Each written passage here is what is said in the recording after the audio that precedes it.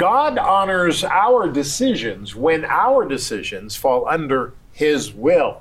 Good morning, good afternoon, good evening. My name is Rod Hembree. I'm Janice. And this is Bible Discovery TV. We are discovering the Word of God. This is our 32nd time. Very excited about that as we go through the Bible. And you know, today we focus on the book of Judges. This is amazing. Corey is here and Ryan is here. Let's see what they have to say. Go, Corey. Well, I'm going to be taking a look at what the ancient book of Judges describes as bad worship decisions on the part of ancient Israel. Ryan? Today I'm talking about the ancient lock and key and how the key actually became an emblem of honor and authority. Yeah, that's interesting. That's interesting. I have a theory on keys, but anyway, that's interesting. What are you going to study? Praise brings victory. All right, praise brings victory. That is excellent, and we look forward to that. It's all coming up in the next 28 minutes, so take some time with us, and let's open up the Bible and listen to God.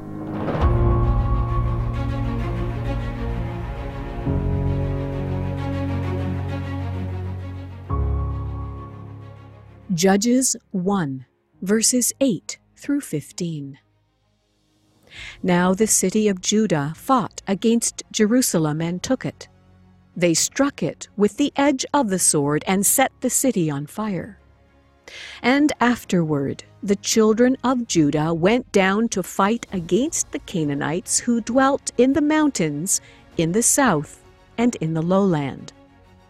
Then Judah went against the Canaanites who dwelt in Hebron.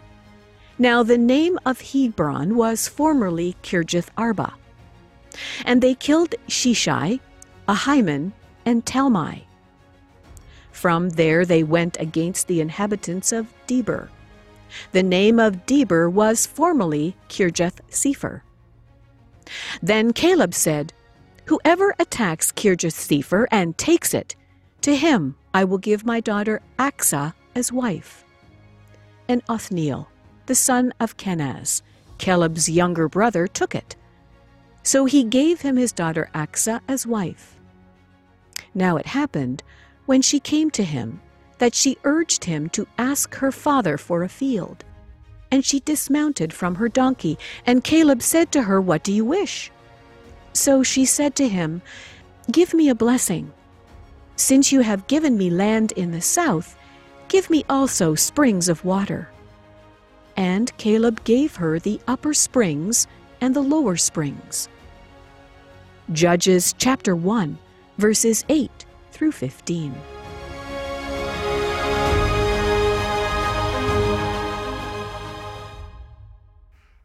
Judges chapter 1, 2, and 3. This is what we read as we continue to go through the Bible in 1 year. Now, Caleb was a man who trusted in God.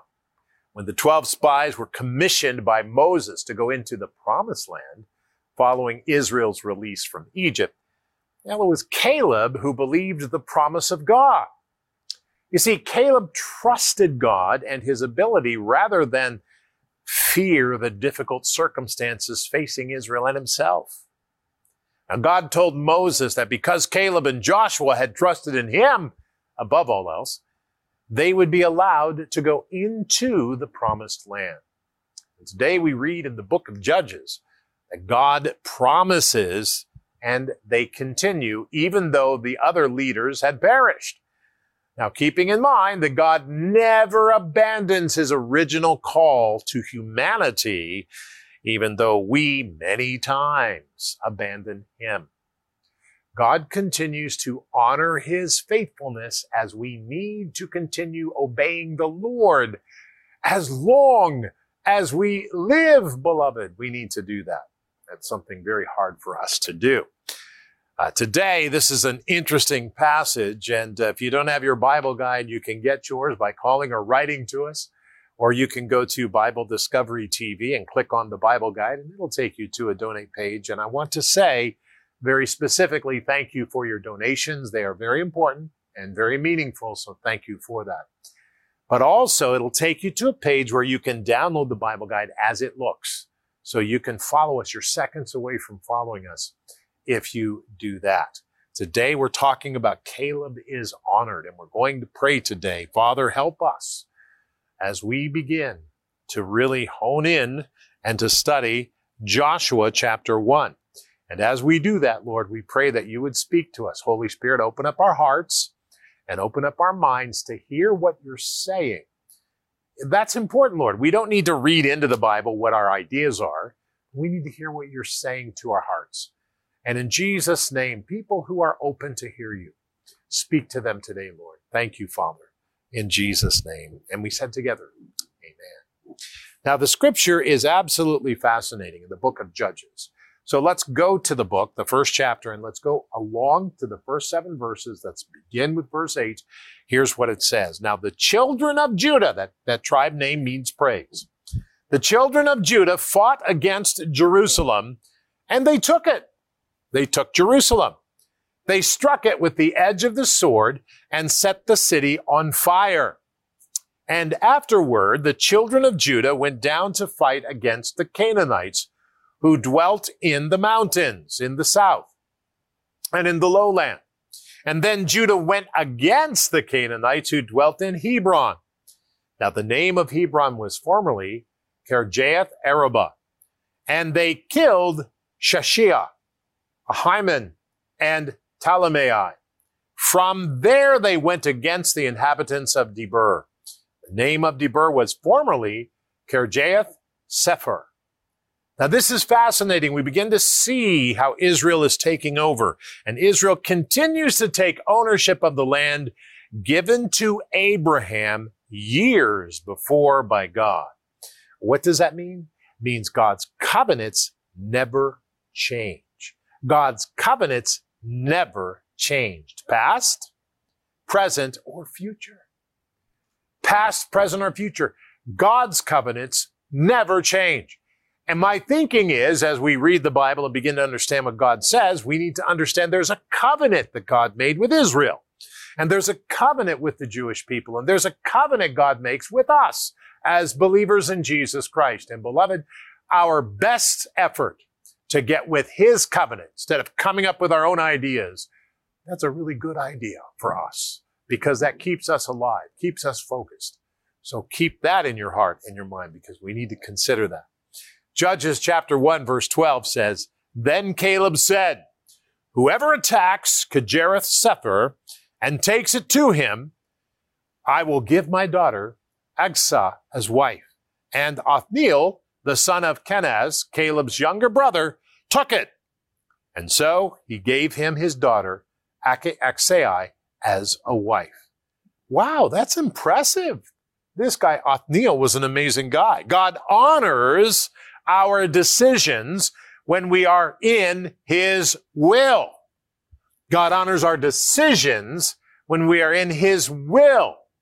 As we seek God's purpose, God provides. He does. And beloved, may I say today that we must begin as a country, as a people, and as a group of followers of Christians, we must begin to follow God's ways and consider his word. You know, all of the constitutions in the world are great, but this is the only one that is God's word, the Bible, the 66 books written by the 40 authors over thousands of years, yet all with the same theme, Jesus Christ. Very, very important. Well, let's go on to the next passage of Scripture, because it is also very important. Listen carefully. Here is what it says in verse 14. Now it happened, when she came to him, that she urged him to ask her father for a field.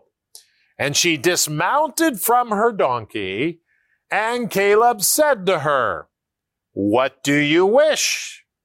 So she said to him, Give me a blessing, since you have given me land in the south. Give me also springs of water. And Caleb gave her the upper springs and the lower springs. I'll tell you, this is something else. Caleb gave his daughter what she asked for. Beloved, this is what God does for us. We need to be honest with God about doing his will. Let me say that if we are doing the will of God or seeking the will of God, and we say, Lord, I want your help, I need your help, because I want to do what you've said. I don't want to do what I've said or what feels good or makes me, yeah, I want justice. That's not what Lord, you said, I want to do your will. I must do your will, so I'm going to do your will, whatever that means. Ultimately, justice will be done, but it's important for me not to feed my emotions and feed all that, but to do what's right for your will because I belong to you, Lord. That's how a Christian should think. I belong to you, Lord, and sometimes I get hurt deeply by people. So help me, Holy Spirit, to forgive those individuals. Because in the Lord's Prayer it says, forgive us our trespasses as we forgive the others who've trespassed against us. We have trespassed many times on people and many times on the Lord. And we say, Lord, forgive me of those trespasses as I forgive others who've trespassed against me. This idea of forgiveness is so very important in the kingdom of God. And beloved, we need to hear that the Lord forgives us and helps us through his Holy Spirit. I mean, it's difficult. It's one thing to say you're sorry to someone, and it's another thing to ask them to forgive you. Very different. One thing to be sorry for someone, very different to ask them to forgive you. They have to think about this. They have to consider this. So, beloved, today we need to pray and ask God to show us his way with the people around us, the people we see, and the relationships we have. Help us not to make enemies, but help us to make friends. Hi, Rod Hembry. We go through the Bible in 1 year. It's exciting. It's great. And you can join us by searching Bible Discovery TV on your phone. That's right, on your phone, your iPhone or your Android phone. And when you do so, you'll find the app. You can download the app and watch it anytime you want. Never miss a program right here on Bible Discovery TV. We'll see you there.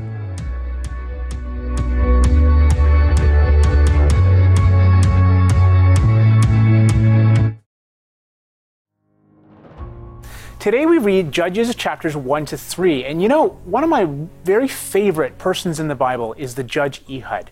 He was a left-handed man from the tribe of Benjamin, and the tribe of Benjamin was really known for its warriors. And Ehud, well, he's no exception. He was given to the Israelites by God to deliver them from the hand of the king of Moab. And actually, it's his account, believe it or not, that spurred me on to do a study on ancient locks and keys, because Judges chapter 3 records that after he assassinated the king, he went out to the porch, he shut the doors of the upper room behind him, and he locked them. Now, as I did some further research on this, I discovered that possessors of the key to these locks were looked upon with great power and authority, and the key, even to this day, remains a symbol of honor. Check it out.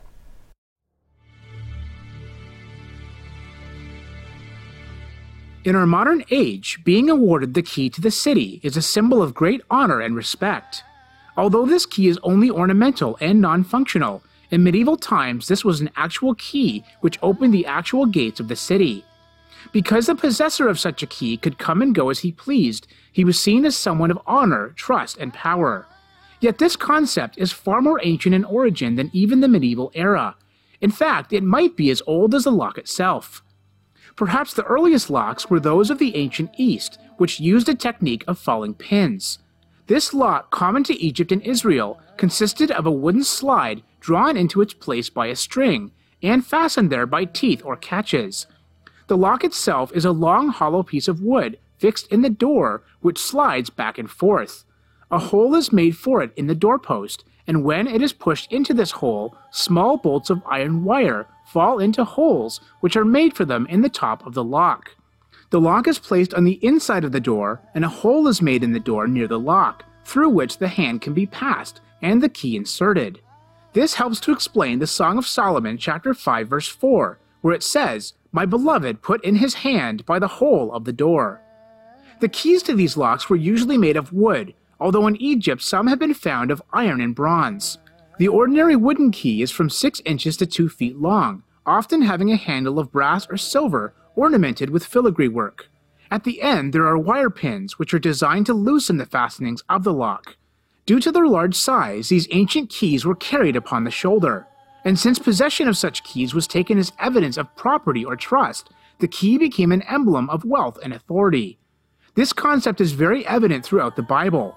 For example, in Isaiah 22:22, God says of Eliakim, "The key of the house of David I will lay upon his shoulder."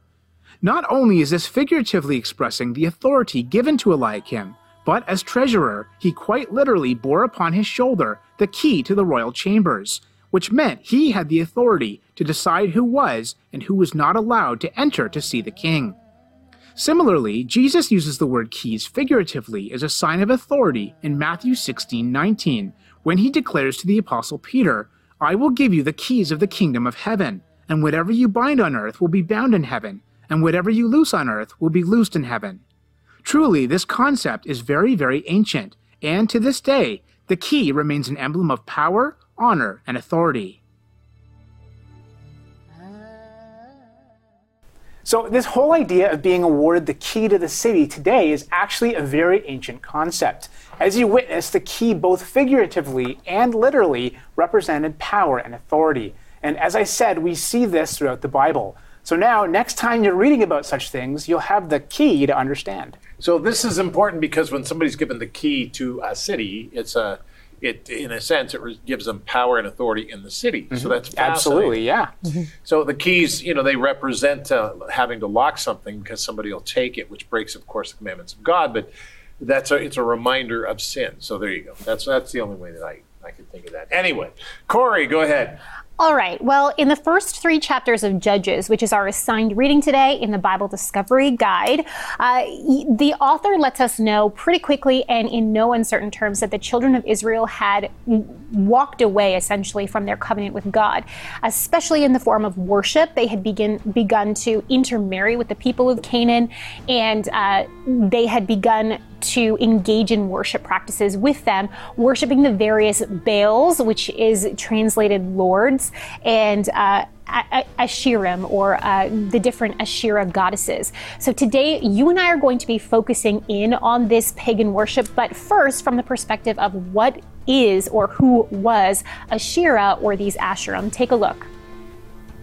The word Asherah and its plural Asherim are in the Bible many times in reference to worship practices that were forbidden to the Israelites. While one of the traditional interpretations of Asherah, Asherim, is as a pagan goddess, the Bible's usage of the word isn't always as straightforward. Sometimes the Bible's usage does seem to indicate a goddess. In 1 Kings 18, the prophet Elijah refers to 450 prophets of the known pagan god Baal and 400 prophets of Asherah. Also, idols and graven images of Asherah are mentioned. However, in other biblical references, the word Asherah is presented as a tree trunk, or a wooden pole, and in many cases the plural Asherim is used. In the ancient Jewish Mishnah, 3 kinds of Asherah are mentioned: a tree trunk cut and trimmed, and an idol. The concept of a goddess associated with a tree is very well attested to in the ancient Near East. The goddess that most scholars identify as the precursor to Asherah is an early Canaanite goddess whose names are linguistically connected to Asherah, and who was seen as the mother of the gods. She was revered as the god of the home and love, and was the spouse of the chief god El, who was eventually replaced by Baal. Asherah is linked to Baal in the Bible. The older goddess's symbol was the sacred tree, flanked by 2 animals or humans who were reaching up to eat the tree's fruit. While there are no mentions of Asherah in Canaanite literature, the Bible's picture of a goddess and trees and wooden poles line up with this earlier goddess's description. It seems Asherah was a goddess and her symbol was the tree. Disturbingly, though it was forbidden, the worship of Asherah in Israel and Judah seems to have flourished. Several inscriptions have been found that contain a blessing formula to bring prosperity by God and his Asherah. These formulas date to just before the time of Hezekiah, king of Judah. Putting into context for us the challenge he faced in attempting to rally the nation back to a biblical method of worship.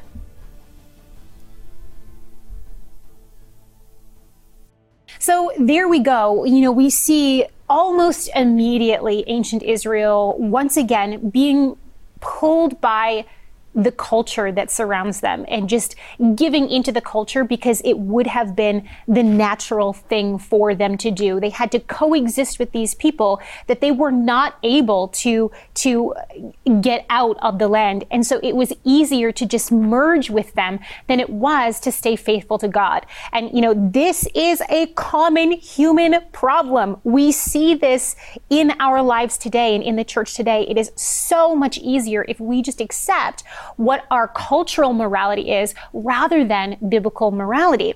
So I know that's a bit of a jump, but it's similar. It's the same concept in that Israel here, it was easier for them to just adopt the ways of the people around them. They didn't have to be so different. They could get along better and easier with the people, but it was still the wrong decision for them to make. So, when the Bible talks about them worshiping the various Asherahs and the Baals, we just looked at what the Asherah and the Asherim were, but the Baals were various local gods. And when we get into looking at some of the surviving records from later on in the time period of the kings, we notice even a very disturbing thing where the Israelites would even mix the worship of the God of the Bible with the God of these Baals, so much so that they would say, oh, it's like Yahweh of this city or Yahweh of this high place, insinuating that there's different versions of Yahweh. So they essentially merged Baal worship with Yahweh worship, which is exactly what they were not supposed to do. It's very explicitly outlined in their covenant, in the Ten Commandments, and in their covenant renewal ceremony on Mount Ebal. That's very interesting, Corey, because we don't have time here, but we could get into a discussion on cultures today. I know. And but God, it's concerning. It is, and God is not a culture.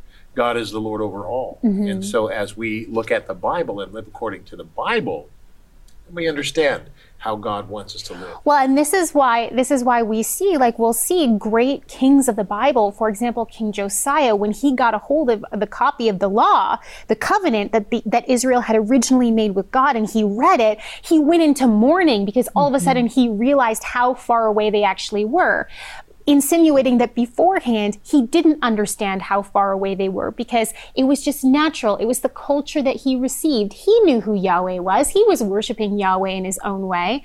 And it's the same with us. There's a proverb that says there's a way that seems right to a man, but in the end it is death. So we don't have it all figured out on our own. And that's the purpose of us going through the Bible and reading it and studying it and trying to understand it, because when we finally do understand it, we realize, oh man, some of the things that I thought were right actually aren't right. Morality isn't always intuitive in that way. And of course, Josiah was the good king of Judah, the last good king of Judah.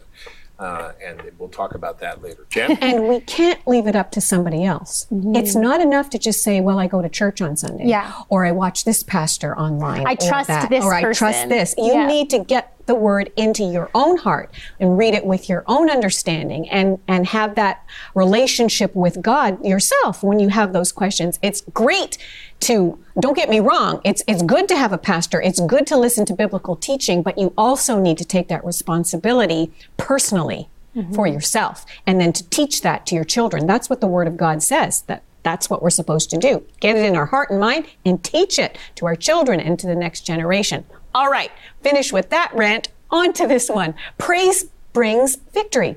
If you've watched this program for more than this year, you'll know that I have spoken about this particular passage before, but I want to bring it up again because I think it's so very exciting, and it's just a very small detail that has an impact. At least it did for me. The book of Judges, we're looking here at the continuing conquest of Canaan by the Israelites. And Joshua has died. So the very first verse of Judges chapter 1 says, "Now, after the death of Joshua, it came to pass that the children of Israel asked the Lord, saying, Who shall be first to go up for us against the Canaanites to fight against them?" Verse 2, "And the Lord said, Judah shall go up. Indeed, I have delivered the land into his hand." Now, what I want to focus on here is the tribe of Judah. The name Judah means to praise Yahweh. And when I read this scripture years ago, it jumped out at me that God sent Judah. It's the praise of Yahweh that went first to conquer the promises that God had given to the Israelites. Does that make sense to you? It's the praise of Yahweh that was sent in to begin the conquering of what God had promised. And you know what? It's the same with us. We need to give our praise to God as we move forward in what He has promised to us. And there are days when we don't feel like praising. There are troubled times. There are seasons in our life that we may feel very distant from God. But that is not an excuse for us not to give God praise. We must always praise God, and He will help us through those difficult times. And in fact, He is such a good and wonderful and perfect Father that even as we go through these times, He teaches us because He loves us, and we become strong in the Lord. Our faith begins to build. Does our faith build because we're getting so much bigger and stronger? Our faith builds because we understand more about who God is, and that enables our strength in the faith of God. So here we see that God chose praise. He chose Judah, the tribe of Judah, to go in and to begin to conquering the land that God had promised to them. And yes, you know what? They had their struggles along the way, and we will too. But if we continue to praise God, He is faithful to us.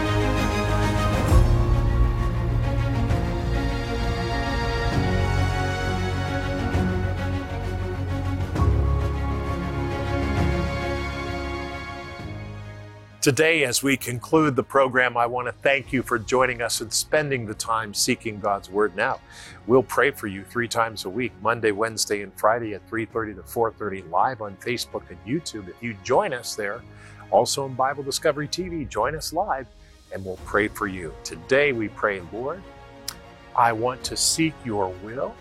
I want to seek your way in my life. I need to seek your way and your will every day of my life.